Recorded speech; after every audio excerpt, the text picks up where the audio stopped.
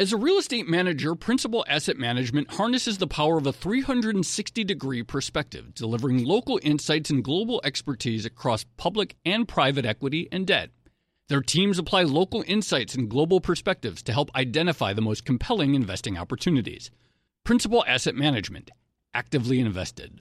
Learn more at principalam.com.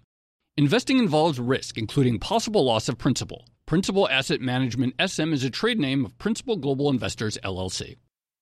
Take your business further with the smart and flexible American Express Business Gold Card. It's packed with benefits to help unlock more value from your business purchases. That's the powerful backing of American Express. Learn more at americanexpress.com/businessgoldcard.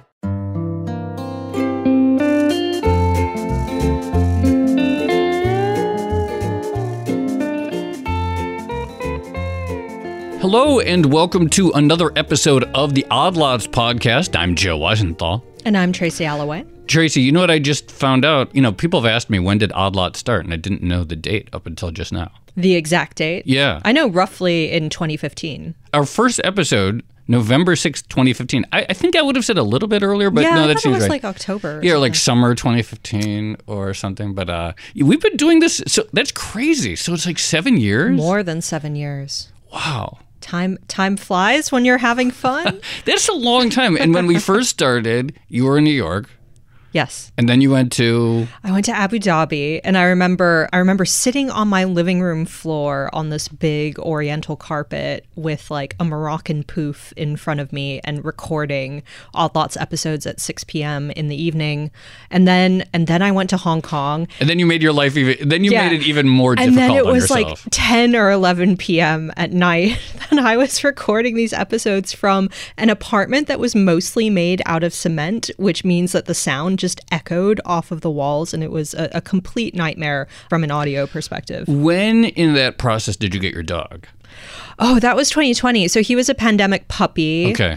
And so he would have been making noise in the background while I was huddled under a blanket. And I used to cut the air conditioner in Hong Kong as well because it was really noisy. So I'd be in a cement apartment under a blanket without any air conditioning. And the humidity is like 100% and it's, 90 degrees out and the puppy is whining behind me. So I'm glad to say that at least from my perspective, the recording options have improved vastly since then. Yeah, I'm glad you're back. I felt bad by the end, like you having to do these episodes at 10 o'clock. So wasn't there one that I did at like 3 a.m. one I think so, but it must have been a really good guest. Yes, it was all worth it. I'm sure it was worth it.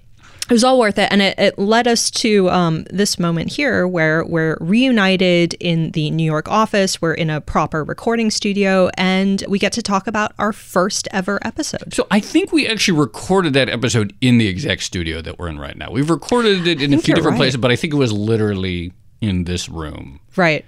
So for this festive holiday season, we are re-releasing our first ever episode. Our guest for that episode was Tom Keene, who is our colleague over here at Bloomberg News. You might recognize him from Bloomberg Television. He hosts the Surveillance Morning Show. And when you listen to it, you might notice that a few things are different. A few different here and there. We probably sound a little bit different. We also we didn't know what we were doing. We didn't know what Odd Lots was going to be. I mean, I still don't know what it is, but we definitely didn't know at the time. And so it was one of these things where we're like, well, podcasts seem fun. A lot of people are listening to them. And, before we joined Bloomberg, like Tom Keene, sort of this legendary figure at the company, sort of like someone that many of us idolize, or I certainly did, and his interview style and his intelligence and just the sort of like general flair and aesthetic of Tom Keene, for those who know him, a very distinctive figure. So it's like, got to talk to Tom. You said distinctive figure. For those who don't know, Tom is like, 6'7" or something? So. He wears a bow tie. He's big. He wears a bow tie. I think he used to play hockey, and he just kind of strides the corridors of Bloomberg's office, throwing out one-liners like, slope matters. And if you get him going, he's really into talking about musical instruments. Like his banjo, some guitar strings that he bought off a guy who lives in Europe that he's always wanted, amps. He could talk about anything. Yeah. So I think this is one of the reasons why we had him on.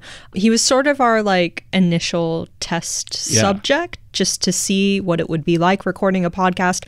But we also wanted to talk about things with him. So I think on this episode, we spoke about music, as you just mentioned. We talked about Matt Winkler, who was sort of one of the founding fathers of Bloomberg News. We talked about bow ties and his wardrobe. I think we talked about how his mom, Tom's mom, taught him how to make stock charts. Oh, yes. Very important. This is where the whole slope matters thing comes from. So there's, it was one of our first interviews, but it's also very, very, so it's interesting to listen to just from that perspective to see how far we've come. But it's also with Tom Keene, who's an interesting guy. And we should listen to it again. I am really excited that we are digging this one from the vaults, both because I'm still such a big fan of Tom, and also to sort of take stock of the last 7 years, how far we've come, figured out this format, and, one day in the year, I guess, 2029, we'll be listening to this episode, and we're like, wow, we've come along. Hopefully, we've come a long way since then. Our production values have improved immensely. Yeah. Okay. Well, without further ado, here is the rerun of our very first Odd Lots episode featuring Bloomberg's Tom Keene. Enjoy.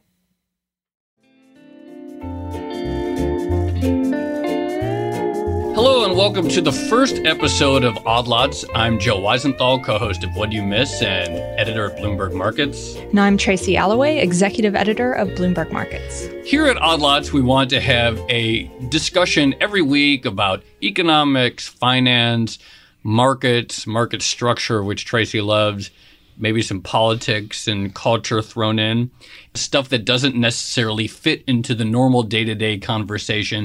And we couldn't think of any guest better to have than Tom Keene. Am I a guinea pig? You're the guinea pig. Okay, thank you. Tom Keene, as everyone should know, is the host of Bloomberg Surveillance on TV and radio here at Bloomberg. He knows more about markets and economics and world events than just about anyone else in the room. He has a very eclectic background in music and mathematics. And I wanted to have Tom Keene on the show because Tom is always interviewing people, but he's never answering questions. He's never behind the microphone. I try to avoid it like the plague. Well, so we're going to I'm not doing this for you, Joe. I'm doing this for Tracy. Well, everybody knows that. But who are you, Tom? Why are you here? How did you get to be Tom Keene, who everybody knows and loves? I get it a lot. And what I would suggest is it's one part short-term stuff, one part long-term stuff, and one part blind luck. The long-term thing is being acutely aware when I was a kid and ever more every day, knowing how twisted the early years were. I felt something like a bad Stan Freberg record. And you don't know who Stan Freberg is. He was a great comedian. He just died this year. And then recently, it was about the privilege of running into Matt Winkler. And basically, Matt and I, with the support of Al Mayers, who runs Bloomberg Media, and Ted Fine, who runs TV, they're the ones that made all this happen. Matt Winkler, for our listeners who don't know, is the guy who founded Bloomberg News, essentially. So you got lucky. You met Matt Winkler. You just hired me because of the bow tie. But to make a long story short, you get lucky. And I met Matt, and we basically invented what you see. That's a safe statement. What were you doing before then? Because when I think of you, I think you project this aura of someone who's been doing radio for decades. Yeah. But what were you doing before you did radio and TV? Well, before the media thing, I was in the investment business, but there's a whole sidecar thing in music and in entertainment. For example, and I gauge it off my oldest child's age, I used to hold him in my arms and do the stock report in Boston. And this is the vanilla days, not cross-asset. The Dow Jones Industrial Average up 42 points today, 842, blah, blah, blah. You know, that. And so I did a little bit of investment stuff back then, but a lot of it was just the music business as well, which is the showbiz aspect, which a lot of people in business media try to ignore every day. And they're wrong. I mean, the FT's pink. It's pink for a reason. It's pink. It's like what you did. I mean, you invented the modern headline in modern business journalism. So it's just, you know that Weisenthal wrote that headline, or you just know that.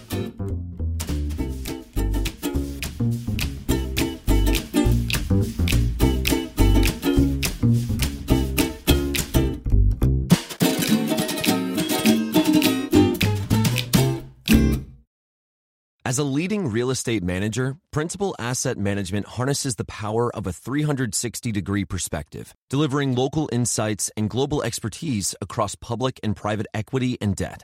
Our experienced teams are uniquely positioned to uncover compelling opportunities in today's market, giving our clients an exclusive advantage. Principal Asset Management actively invested. Learn more at principalam.com. Investing involves risk, including possible loss of principal. Principal Asset Management SM is a trade name of Principal Global Investors, LLC. Take your business further with the smart and flexible American Express Business Gold Card. It offers flexible spending capacity that adapts to your business. You can also earn up to $395 in annual statement credits on eligible purchases at select business merchants. That's the powerful backing of American Express. Terms apply. Learn more at americanexpress.com/business gold card. How has your investment experience informed your career, though? Oh, huge. It's a massive type 2 in that you learn so much enjoying losing money. It's for those of you Gaussian, it's log normal. You learn way more on the downside than the upside. Lots of fat tail risk? There's fat tail risk, but it's not that that's overemphasized. It's the joy of losing money within the fat tails. Which is, what do you mean? Why joy? Played. I mean, I think that's probably counterintuitive. You learn to a lot of factors more losing money than making money. Factors more. But I can tell you that the way I learned to lose money was enjoying losing money in the options market. And then, so when you're doing the show, whether on radio or TV, how do you apply that?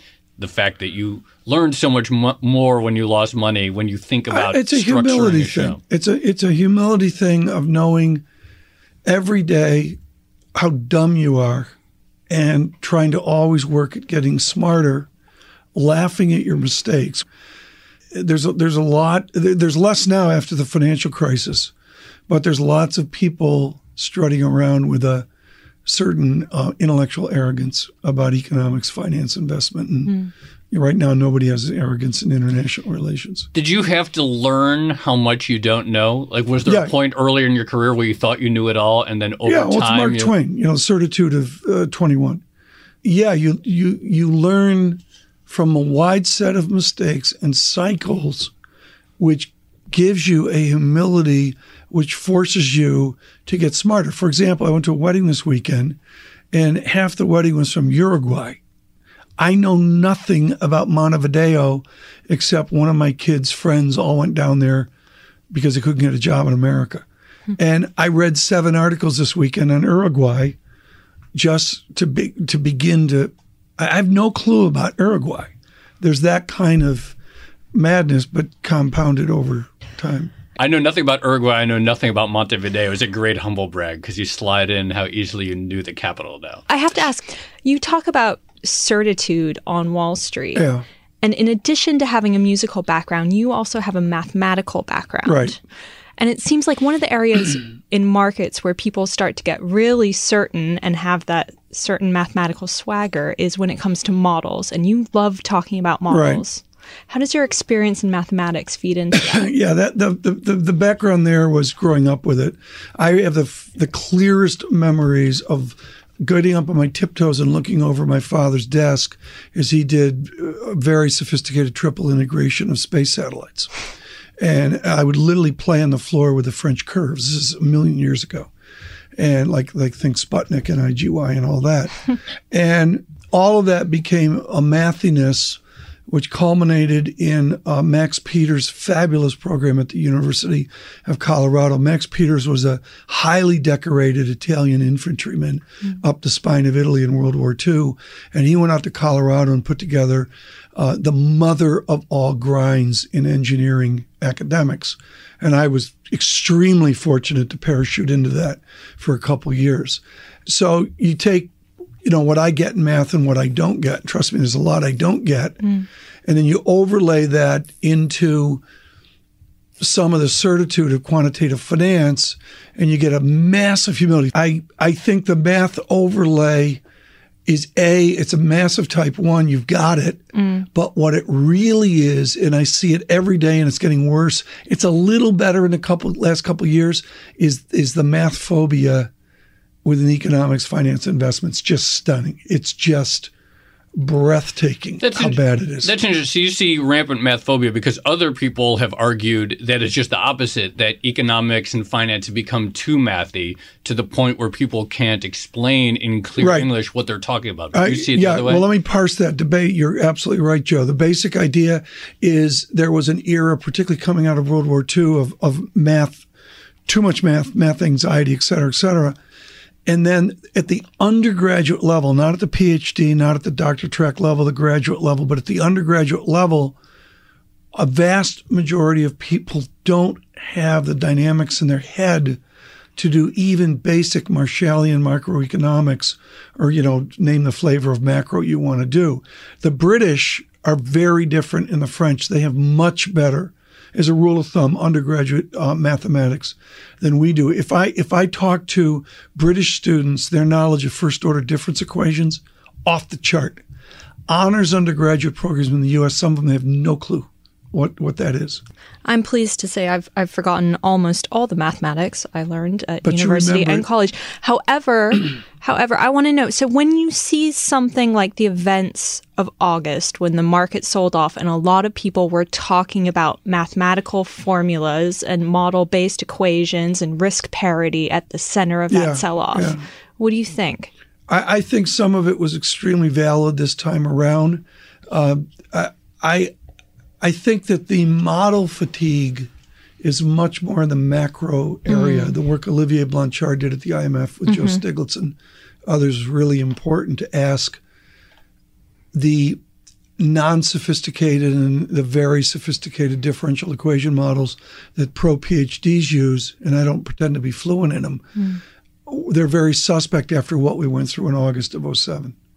Stepping back, so you have this interest and lifelong interest in mathematics and music, which I also want to get to. But then when did it click that markets and investments were what you were interested in? Earliest. It was permeating in my house. My grandfather knew A.W. Cohen, the point and figure guy. He did point and figure charts. My mother did point and figure charts. Wow, so you come from a family background of technical analysis. Totally permeating investment theory and investment analysis. Just original Graham Dodd and Cottle up on and before so Cottle. In addition to everything else you were always interested in, you always knew that this was something you wanted to No, I had no idea I wanted to do it. It just was there. It was just there. It was just there kind of thing. I don't think a lot of people know about your musical background, but why don't you give us the 60 to 90 second version of Tom Keene's musical career? The 90-second version is real simple. At 8 years old, I walked into a place called Stutzman's, which is legendary in the acoustic music business. With my father, there were 6 Gretsch White Falcons lined up. And where did you grow up? Rochester, New York, with Kodak. And my father bought me a $42 acoustic guitar, and then I just began grinding away. And there were 3 or 4 iterations of it, but to make a long story short, I ended up doing the New England singer-songwriter thing, juggling a bunch of other stuff. There's a place in Nashville called the Bluebird Cafe, which is magical. Did you say the Bloomberg Cafe? The Bluebird Cafe. Bluebird Cafe. It was just the New England folk scene. It was sort of, in terms of artists around it, it was post-Tracy Chapman. Suzanne Vega was really happening with Luca and Solitude Standing. And then a whole host of people came on, really jump-started by a guy named David Wilcox, who did an album called Eye of the Hurricane for A&M Records, which there was like this mini folk boom. And what was so cool, we knew this is before the internet. That's a key statement. We had no idea what was coming in digital, but we knew how lucky we were to do it when we were doing it. We knew it couldn't last. What was the greatest guitar you've ever owned? The one I got now, the greatest guitar, my concert Gibson J100, which was picked out by Eric Schoenberg up in Boston, was stolen, and I got it back 4 years ago. I told Dave Drummond at Google, I got it off Google Images. Wow. There was my guitar in Google Images. But and I've got some others now, but I think that's, I guess the best one's the one my father had, but that's been lost. So with your very, very idiosyncratic background in mathematics. It's almost like Joe Weisenthal's life. And music. And investment. When you do your show today at Bloomberg and you look around the world, what do you see as the most important story going on right now? I think the number one story is one of my kids said to me, Daddy, when does this get to be fun? And I think there's a massive understanding by people of a certain vintage that the kids don't have. They have lots of wonderful digital stuff and medical stuff, et cetera, but the optimism has been shattered. And the answer, Jeff Immelt, I was with 2 years ago, I'm guessing, and he said, look, all we need is 3.2% GDP, and that solves a lot of problems. That's a very smart comment by the applied mathematician from Dartmouth. We don't have that. The younger people under about 32 have never known normal. So when you look at the world, you don't necessarily see problems of inequality. You see generational problems. No, I think they're both there. But I think in 2015 that the generational issues are less spoken, which to an extent speaks of the anger into politics today. When do you think it was normal, or when was it fun? Well, you stand on the floor of the Republican convention X conventions ago, and you go, well, this is surreal. Or the Democrat, it doesn't matter which party. But the answer is we are programmed for a certain nominal and real GDP. That ain't happening. There's a quarter here, a quarter there. Macroeconomic Advisors right now has third quarter at 1.5%. The next quarter is a little bit better, but we have not had the run rate of GDP that provides base psychological comfort to a lot of people, whether it's overeducated twerps like my kids or, people really struggling.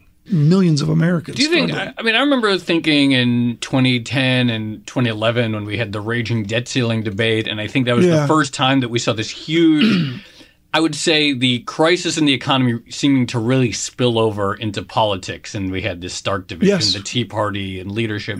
But it hasn't faded as much as I would have guessed, given how far unemployment has dropped. 100% correct. The economy is much better than it was in 2011, but we still have, look at Donald Trump and leading in the polls. Right. And you have rise of more radical politicians everywhere. Do you think it's something beyond economics? It has to do with the media environment, the internet? It has to do with the media, and it has to do with speed of Twitter and all that. The Cyprus crisis alone with Twitter was surreal. That Saturday morning when Cyprus blew up, how the Twitter dialogue changed the discussion. But what is underemphasized from a Newtonian mechanics standpoint is inertial force and the word chronic. And the answer is you're totally right about 10 and 11. And what's different now is it may not be force majeure like it was then, but there's just this chronic weight of gridlock in Washington, this chronic sense of GDP underperforming, even while unemployment supposedly gets better. And that goes back to productivity. We could bore everybody with 3-ratio productivity analysis. Did you say 3-ratio productivity analysis? Yeah, productivity in the media is appallingly reported. There's capital, there's labor, and there's a separate ratio wrapped around something called total factor productivity, or TFP. And the pros know all that. And they sort of just, when we talk about productivity, gloss over it. But the answer is labor ain't happening, and certainly for a part of America. This Angus Deaton winning the Nobel Prize is a big deal. Big deal. This is the death of aggregation, of summing everything together. And that's a really big deal that we talked to Schiller today. I didn't have a chance to talk about it. Well, that brings us to your show. When you go out and talk to people, what makes them good interviews, and who are the best interviewees that you think you've had? It's a chemistry. It's a mixture. And there's always exceptions. There's hyper academic people that fail, and that I do think it's a chemistry. We keep very careful track of who we like and who we don't like. And I would say the third rail is we don't want people that are scripted or consulted. That was the rage 2, 3, 5 years ago. There's less of that now. We have less and less people on talking points, which is where a consultant comes in and tells them 4 things to say. That's gone away. But mostly, it's a media phrase, pop. They've got to have pop, particularly in radio, is critical.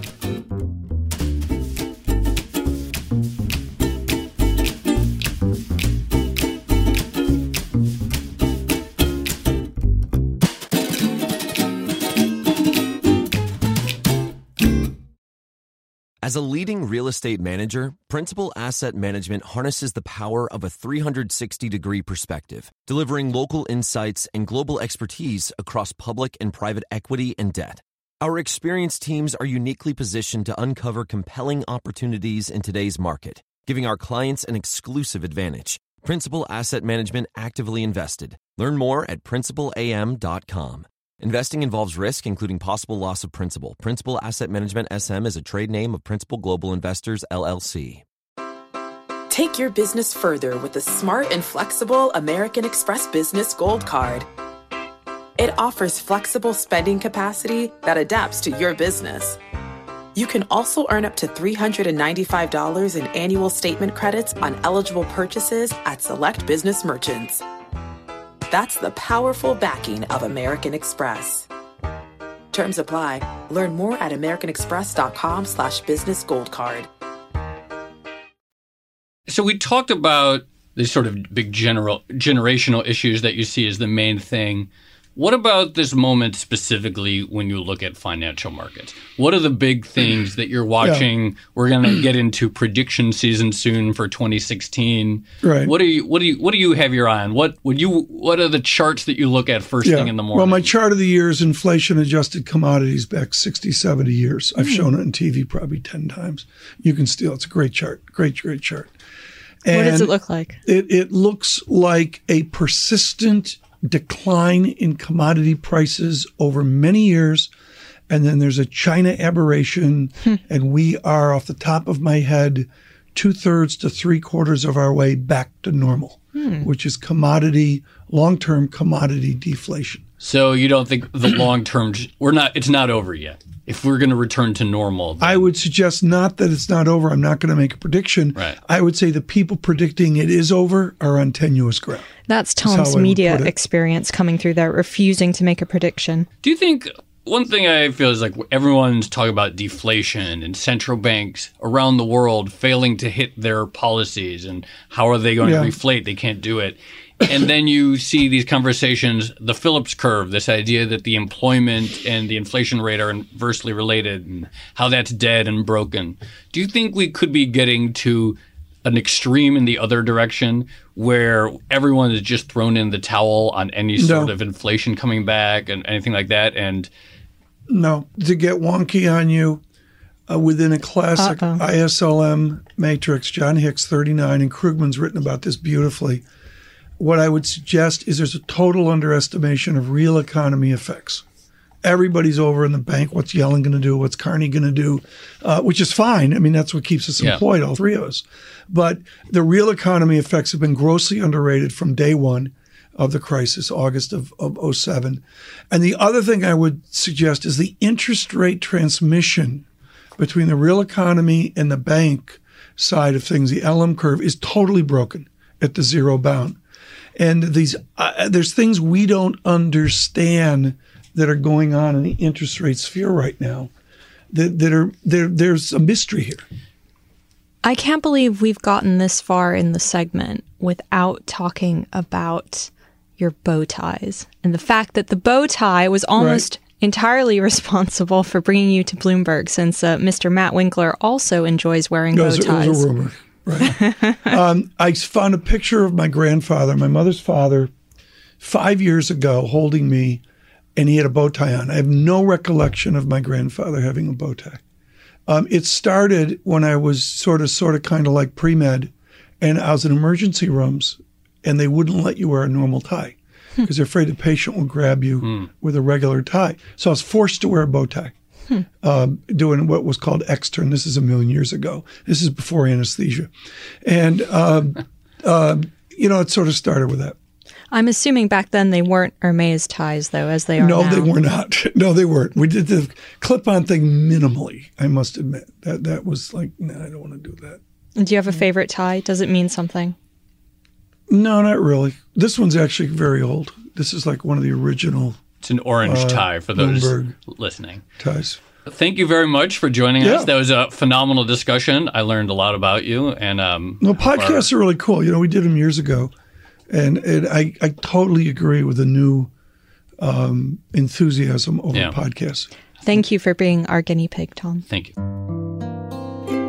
Thank you for joining us on the first episode of Odd Lots. We'll be doing this every week, and you can find it on Bloomberg.com, iTunes, SoundCloud, and just about anywhere else. You can follow us on Twitter at The Stalwart for me, at Tracy Alloway for Tracy. We'll obviously be tweeting out the links. And thanks again to Tom Keene for joining us and being our guinea pig on this first episode. And thank you for listening.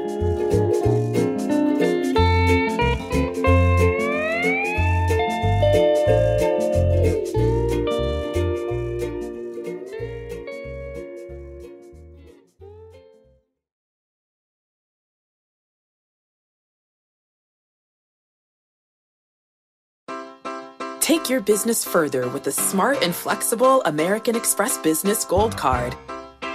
It offers flexible spending capacity that adapts to your business. You can also earn up to $395 in annual statement credits on eligible purchases at select business merchants. That's the powerful backing of American Express. Terms apply. Learn more at americanexpress.com/business gold card. Hey there, it's Joe Weisenthal. And Tracy Alloway. And we are the co-hosts of the Odd Lots podcast. And we want to tell you about a new podcast here at Bloomberg we're really excited about. Money Stuff, the podcast. That's right. Friend of the pod, Matt Levine, is teaming up with our other friend and Bloomberg TV host, Katie Greifeld, to bring the Money Stuff newsletter to life. Every Friday, Matt and Katie will dive into all the Wall Street finance and other things that make Matt's newsletter such a hit. You can listen to Money Stuff, the podcast on Apple Podcasts, Spotify, or wherever you get your podcasts.